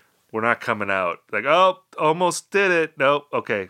Axe the encore. And it could be like that Harper College, the end of the Harper College show where Sam Cutler comes out and says, the Grateful Dead are very tired and will not be coming back out. The show is over. Like you have your manager come out and like scold the audience for not clapping hard enough. That's awesome. It's like clapping for Tinkerbell when you see Peter Pan. You got to bring them back to life.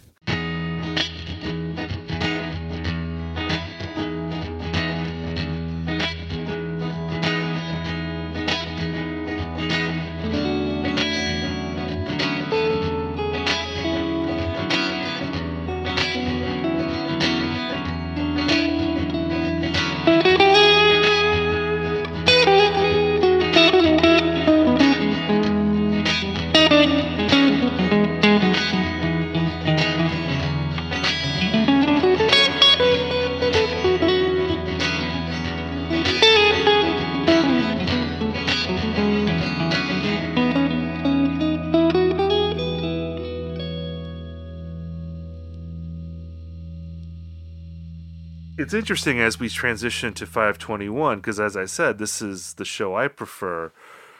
But maybe we should just address your, I won't say criticism, because I think you like this show a lot. But basically, I feel like you prefer 519 because you feel like there's more novelty there. Yeah. And whereas 521, am I right that you feel like that 521 feels a little stock in terms of the set list for May of 77? I don't know if I would put it that way. I don't think it's a complaint. I think 521 has the deck stacked against it a little bit, or a higher bar to clear, because 521 is the show of these two that is most similar to Cornell. And I think one thing that was genius about releasing May 22nd from this month first as Dick's Picks 3 is that show is extremely different from Cornell. Like, there's, like, barely any song overlap. I think Estimated might be the only song that is shared between what they put on Dick's Picks 3 and the Cornell show. And it just shows you that, like, you know, everybody thinks of May 77 Dead as being like the Cornell tape. But May 22nd is a very different show. May 77 could do all these other things really well as well. And so that's exciting because you hear about how, you know, that there was a broader thing going on in May 77 Dead. 519 I feel like is pretty similar too, where it's like, here's a different slice of what they were doing, a different taste of what they were doing in this month.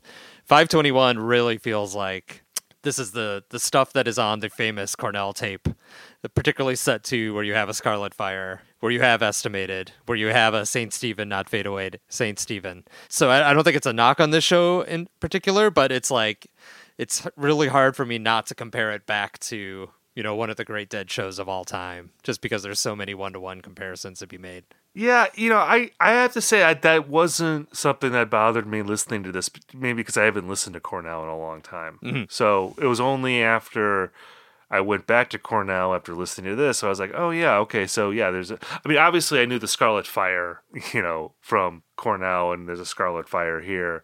I didn't remember the Saint Stephen, not Fade Away, Saint Stephen progression also being there. Those being like the two big things. And you also get things like New Minglewood Blues is there. You got Jack Straw, They Love Each Other, Me and My Uncle, like the disco-y Me and My Uncle, all that stuff is on Cornell. But again, it's like, I feel like a lot of that is inevitable when there's so much released from this month. And the set lists in general aren't dramatically different if you're listening to like everything that's coming out. And I'll say, you know, I mean, let's just start with the big set pieces here. Scarlet Fire, is it as good as the Cornell version? I don't know. I would probably give it the edge to Cornell. I mean, it's really hard to compare any Scarlet Fire to that.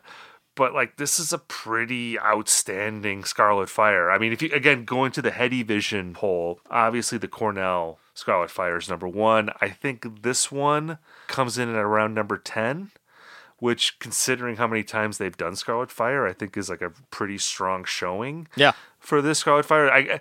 There was one other Scarlet Fire from May of 77 that was ahead of the one from 521. I think it's 525-77. But I mean, I love that. The St. Stephen Not Fade Away St. Stephen. I've talked about this before. I don't tend to love St. Stephen's that they played after the 60s. Right. I love hearing that in the 60s. I feel like in the 70s it gets a little slower. Mm-hmm. Doesn't have quite the same power. But the Not Fade Away, which is a song that we kind of don't ever spend a lot of time talking about. Maybe we're wrong about that. I love the Not Fade Away on here. I actually like it more than the Cornell one. Mm-hmm. And a lot of it has to do with what Keith is doing. He plays a similar piano riff here that he does for the Cornell one, but it's so hypnotic. It has sort of like a New Orleans R&B type vibe to it. And I love it. It's one of the best Not Fade Aways that I can remember hearing. Mm-hmm. So, I don't know. I feel like there's instances where I would actually give 521 the edge over Cornell. Yeah. And if not an edge, very comparable. If it doesn't best it, it's performing very capably, I think. I think I like the St. Stephen Not Fade Away St. Stephen better here, too. It's just one of those things where I haven't listened to Cornell in a while either, but it is so, carved into my brain that it's archetypal versions of all these songs to some extent. So Scarlet Fire, you mentioned when we were talking sort of pre-show that you thought I wasn't a big fan of Scarlet Fire, which I thought was interesting because I consider myself I really love Scarlet Fire, but when I'm thinking about it, it's such a narrow window of Scarlet Fire that I usually think of. It's the Cornell version just looms so large. Everything else is in the shadow of the Cornell version, and I really love Keith in particular in the Cornell Scarlet Fire. And there's not that many in the lifetime of Scarlet Fires. The Keith era of Scarlet Fire is so short because it's just 77 and 78. And he was kind of hit or miss in late 77 and 78. And then you got a ton of Brent Scarlet Fires and a ton of 90s Scarlet Fires that just don't really register with me. So it's I like Scarlet Fire in theory, but it's really I'm just so drawn to that Cornell version that it never quite satisfies me. It gives me what I want because I'm always comparing it against the greatest version of all time, of course. I don't know. I just feel like that's a hard road to go down because, if you're going to compare everything to the most famous shows or the best shows, you might as well just listen to a handful of Grateful Dead shows. I feel like something could be great without it being Cornell. I still think it's outstanding, and I still feel as a listening experience, it's so satisfying. And it's I'll listen to any Scarlet Fire from this era, and I'll enjoy them all. I think they'll all be great. And even again, if we want to talk about the first set, some of the songs that we've heard, maybe a lot of times in May of 77. I just really enjoy them. I gotta say, a song like New Minglewood Blues, for instance, which is not a song I would ever pick as being one of my favorite Grateful Dead songs. I love it from this era. I think of it as such a quintessential 1977 song in a lot of ways. Yeah. I guess because of Cornell, that's the song that kicks off the Cornell bootleg. I enjoyed hearing it here. I've taken a shot of whiskey, listen to this. I love the shot of whiskey. I can't get enough of it. That's great. Again, the disco-y Me and My Uncle. Yeah. I love the disco-y Me and My Uncle. It's so funny. The drummers just cannot decide if they want to play it disco or country. And they just keep even within a bar, they're going between the two.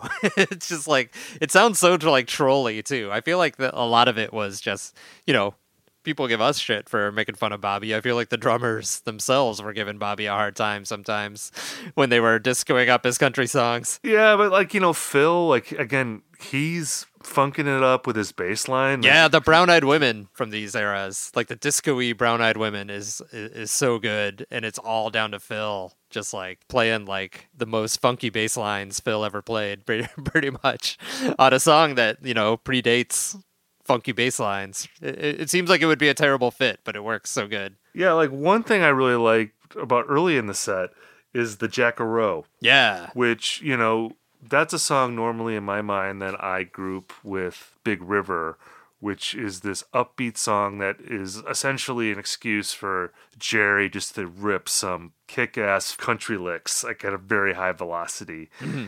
And I don't know. I mean, I have to admit, I haven't dug deep into the history of Jackaroo during this period. I don't know if they played it like this a lot, where it's slower. Mm-hmm. And the drummers are really pulling back. But I really loved it. I loved this version. Like, it wasn't what I was expecting, but I thought it had like a really cool vibe. Yeah, that was one of the things I liked about the May 18th show, is that it has a very similar Jackaroo that is, yeah, you're right. It's kind of like, this was like the most like Chugly Dead part of the show for me, because it's got this like kind of like rhythm duet between Jerry and Bob for a long time before the vocals come in. There's like a nice like long intro jam on both of those versions of Jackaroo. Jackaroo I always think of as kind of being a like filler first set song, sort of just your standard Grateful Dead Jerry folk song in the 80s and 90s. But yeah, I thought these were, for me too, like a secret highlight of this first set.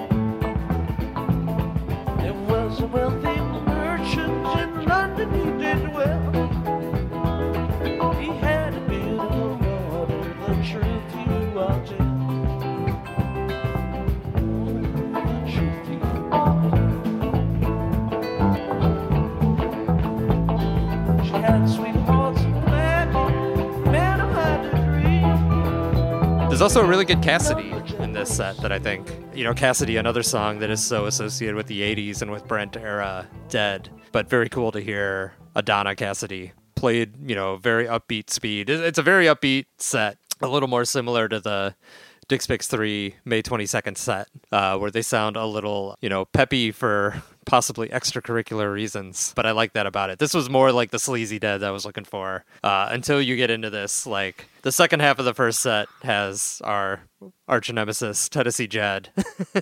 Yeah. And then another Row Jimmy and another Passenger, and it's where it feels like a little bit like, did we really need 2 complete shows here? Could we have abridged this a little bit? But, whatever. Yeah, I mean, again, it speaks to the times where in 2003 getting 2 complete 77, May of 77 shows would have been amazing. Right. You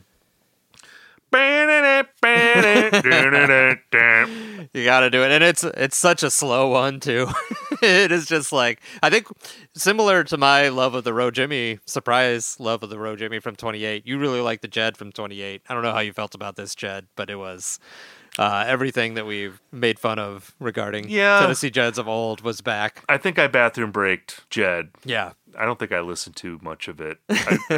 I invoked the bathroom break exception on this Jed. I was like, all right. I spoke nice of Jed in Dix Pix 28, but let's not abuse my tolerance of Jed. We touched on this a little bit earlier. I mean, I was saying like I love estimateds from this era. Yeah. So I was excited to get the estimated into He's Gone. And there's one cool moment, like before they play estimated, there's actually like a long, about a minute and a half, where it's not banter, but it's like you can hear, it sounds like Bob and Jerry talking. I don't know if Phil's in on that too. Because like Bob tells the audience that we're going to do something that we've never done before. We're asking for your encouragement. Yeah. And it sounds like you can hear them talking about the progression that they're going to play. Right. And I think this is a common Dead practice, You can hear it in the 90s. There's those bootlegs where you can hear they had like a closed circuit feed in their in-ear monitors where they could talk to each other on stage. Have you ever heard one of these bootlegs? Yeah. And they would come out on stage and they would talk about the set list, and you could hear them like planning, like, we're going to do this into this into this, and then do drums, space, and then come back and do this. Or sometimes when they come back from space, they'll like say, all right, and we're going to do this, and then that's the end of the show.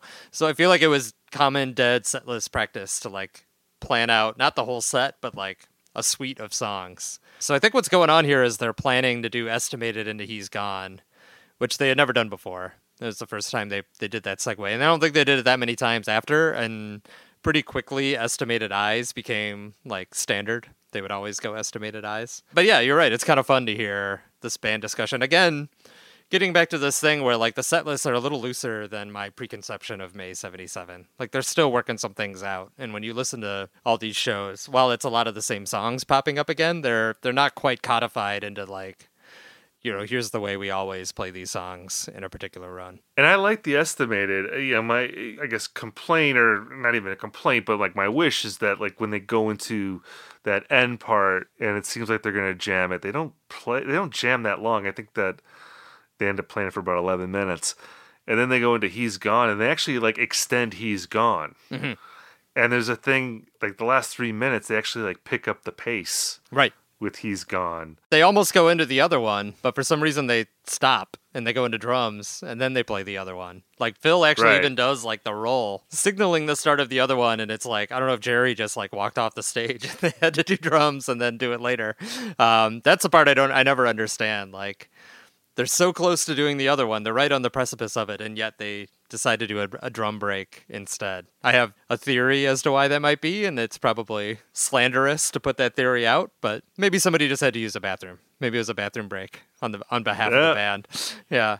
It's possible. I mean, to me, this is where 521 separates itself from 519. Again, you have that great Scarlet Fire, but then, Estimated into He's Gone, which is, I think, a cool progression, and then the other one just smokes. And I think it's like the hardest rocking music out of anything on the whole set. On the whole six banger, it's the other one. That's like the other big set piece here that like really pushes it over the edge. I mean, there's really, again, we talked about Scarlet Fire and Saint Stephen, Not Fade Away, Saint Stephen. Those are already, well-known set pieces for the Dead at this time. But just like having the Estimated He's Gone, and then the other one going into Comes a Time again being another ballad, that beautiful Jerry ballad that we don't hear as much as some of the other ones. That's what like really separates it for me. Mm-hmm. Like, the other one here is it just smokes. Like, I love it. Yeah. No, in my weak critical mind, this is the part where it diverges from Cornell. So I was really able to appreciate the other one, Comes a Time, without comparing it back to May 8th. Yeah, I love the Comes a Time here. In fact, this is a great set for, I've said it before, for Jerry ballads. Like, there's a couple points where it gets a little too slow for me, but the China Doll, the Comes a Time, like the late second set Jerry ballads on both of these shows are incredible. Just the solos on both of those. They're so long, they're so luxurious, they're so like well-paced, so lyrical.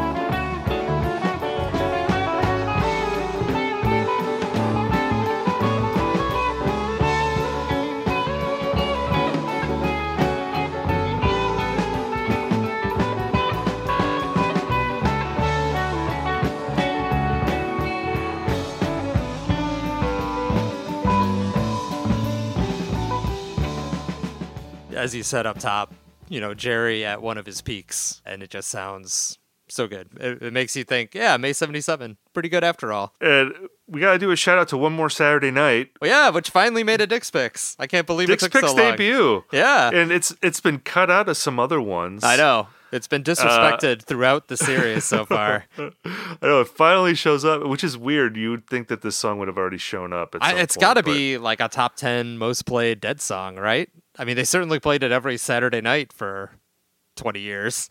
And this show was a Saturday night. It was. So you checked. Okay. 5/21/77 was a Saturday night. So we haven't had any One More Saturday Nights, and I was like, oh, cool. I was actually excited to hear One More Saturday Night. I would rather hear this than, like, again, a Barry or like one of the kind of standard Sugar Magnolia again, like Sugar Magnolia, something like that.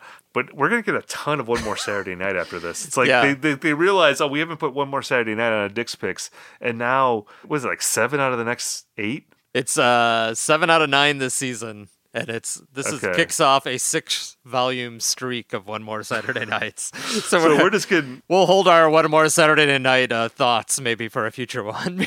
Because here's your One More Saturday Night. Just choke on it. Right. Choke on it. Right. And it's like, I mean, all right. Again, I'm going to say it again.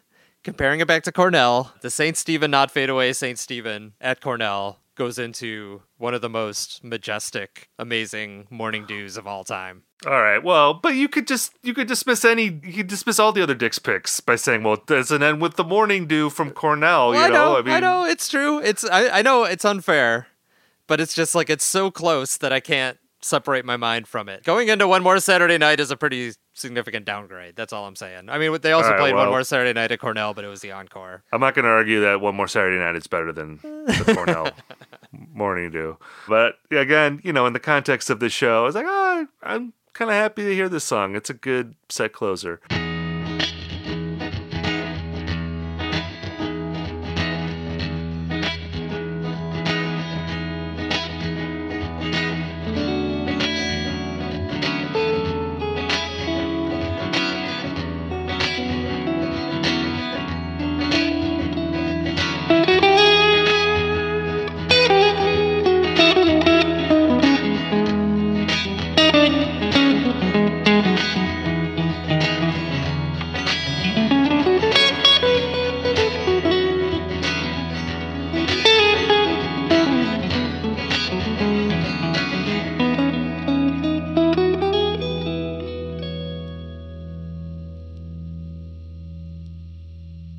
We haven't talked about any of the songs from October 11th, 77, the Norman, Oklahoma, University of Oklahoma songs. They appear on discs 2 and 5, and we get the Not Fade Away Wharf Rat, Around and Around on disc 2, and we get Dancin' and Direwolf on disc 5. Right. So not small amounts of bonus tracks, right? Both of those are like a half hour of music, essentially.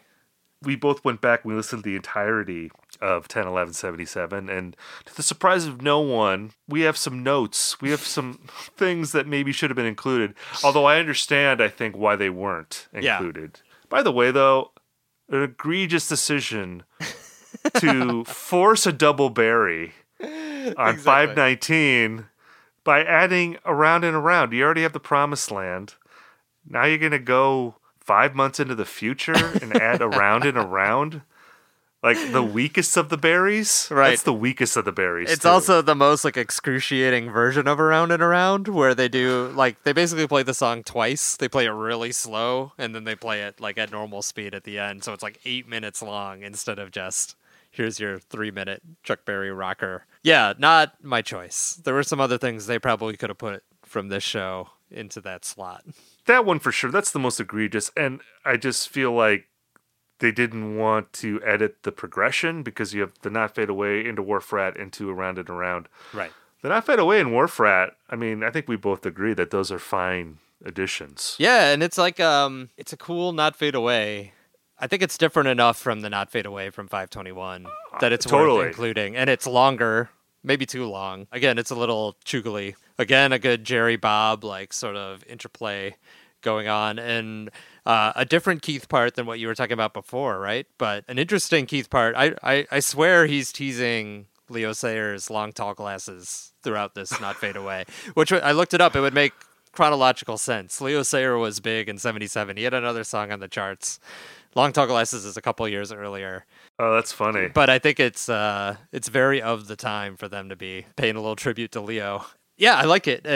And having Wharf Rat, there's not a Wharf Rat from either of the May shows. And like we were saying, this set is just full of Jerry ballads that are really good and really long and full of deep solos. So it had a little bit of Terrapin sprinkled in too, which is another reminder of Dick's Picks 3. There's a couple Terrapin teases throughout his solo, so worth including, I think. What'd you think of the dancing? Having a second dancing? Well, yeah, I don't know. Again, I mean, we'll talk in a minute about what else was in this show that wasn't included that we might have included if we were in charge. Yeah. You know, it feels a little like overkill because there's already a dancing, so you get like over a half hour worth of dancing on this album. Yeah. But I also love Dancing in the Streets from this era. I love Exactly. the disco-y Dancing in the Streets. So, and this version is like really good. I don't know. I'm of two minds on it. Mm-hmm. Mm-hmm. It's a very good dancing. I think it's really good. It's another one that I maybe prefer to the version from the May show. But, I mean, we're dancing around it, but there's a Help Slip Frank from this show. That they easily could have put on it. It's only a little bit longer than this very long Dancing in the Street. Could have just tucked that in as a bonus track instead, maybe. Yeah, it starts, 10-11-77 starts with Help Slip Frank, and it's really cool. And we haven't heard a lot of those on Dick's Picks. Like, I know the last one we got was from May 22nd, 77, but there's not very many examples of it. Yeah, that's why I assume it wasn't included, because it was on Dick's Picks 3. Mm-hmm. That makes sense to me, because there's also Estimated Eyes from the show, and there's It is Estimated Eyes on the 22nd. Okay. Yeah.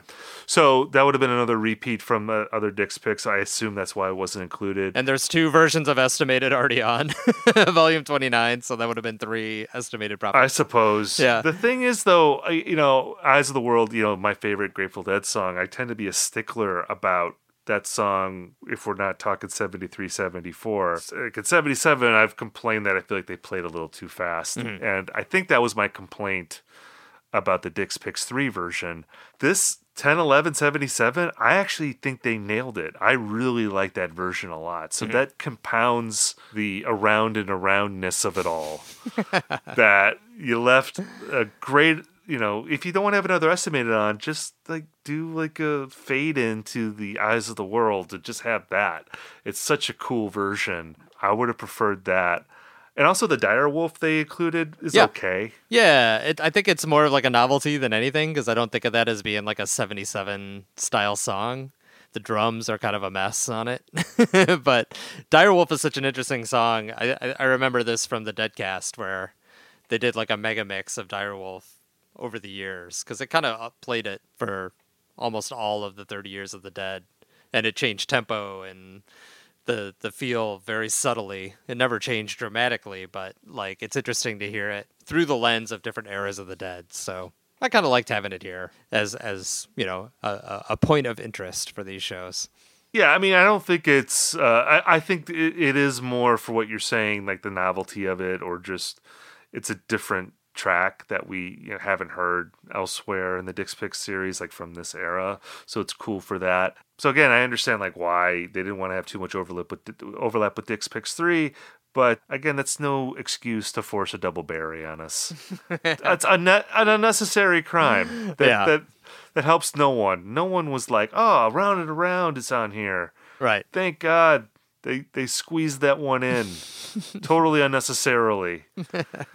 It's a real crime. So overall, I mean, what can you say? I mean, this was another great volume here. The only debate I would have, and again, this is, in light of when this came out, it made sense to release complete shows and give people the complete May 77 shows they craved. I think in 2022, a 6-disc set is a little excessive. I would have maybe preferred a little more curation to get it down to the highlights.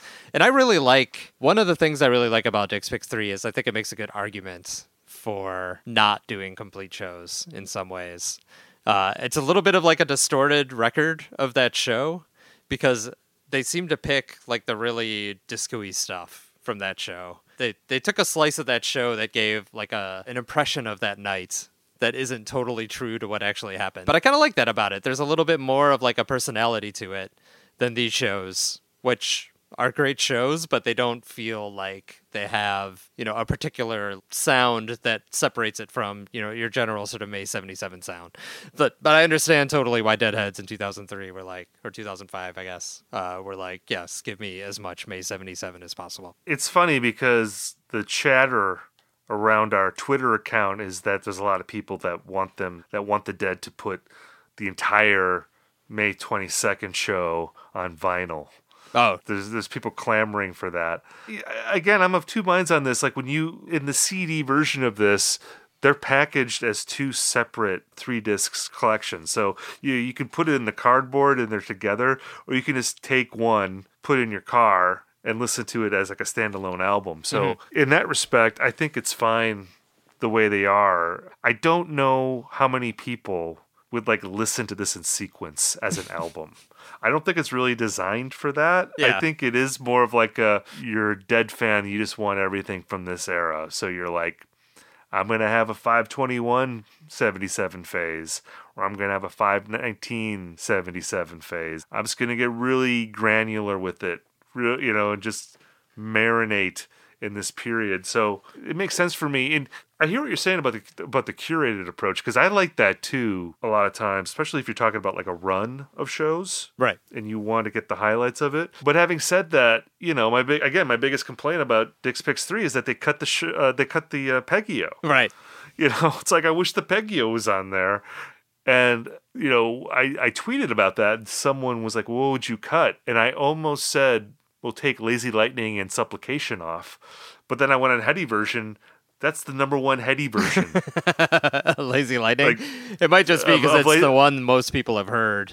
Maybe. But that's on Cornell too, though. Lazy Lightning, Supplication. Yeah, that's also true. On Cornell. Yeah. So people prefer the Dick's Picks 3 version of that. It's like, I guess you can't cut that. So I don't know. Again, they gave us all this stuff and they still had room to give us the Around and Around from October 11th, 77. So even this wasn't enough for the CD technology. They had to still squeeze still more on. Right.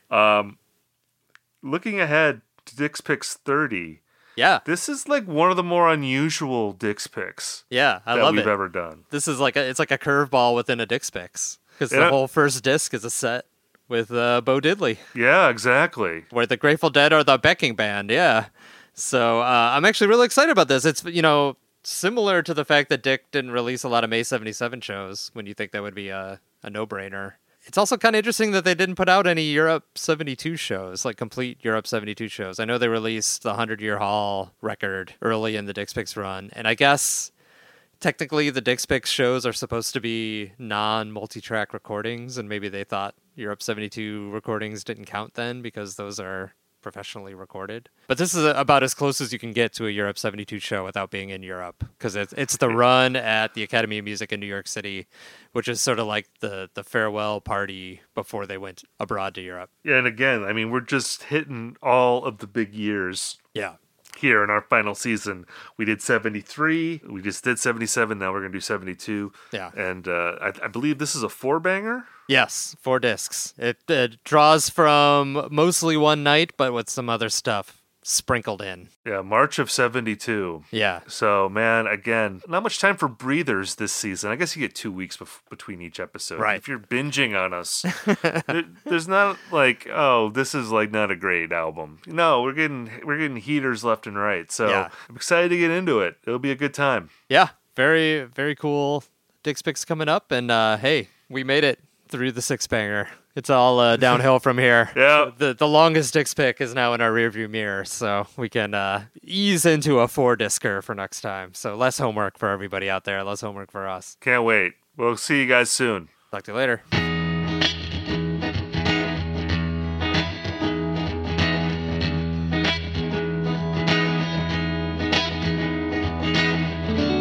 "36 from the Vault" is hosted by me, Stephen Hyden, and Rob Mitchum, and produced by Osiris Media. It is edited and produced by Brian Brinkman. All music is composed by Amar Sastry, unless otherwise noted. Logo design is by Liz B. Art Design. The executive producer of 36 from the Vault is RJB.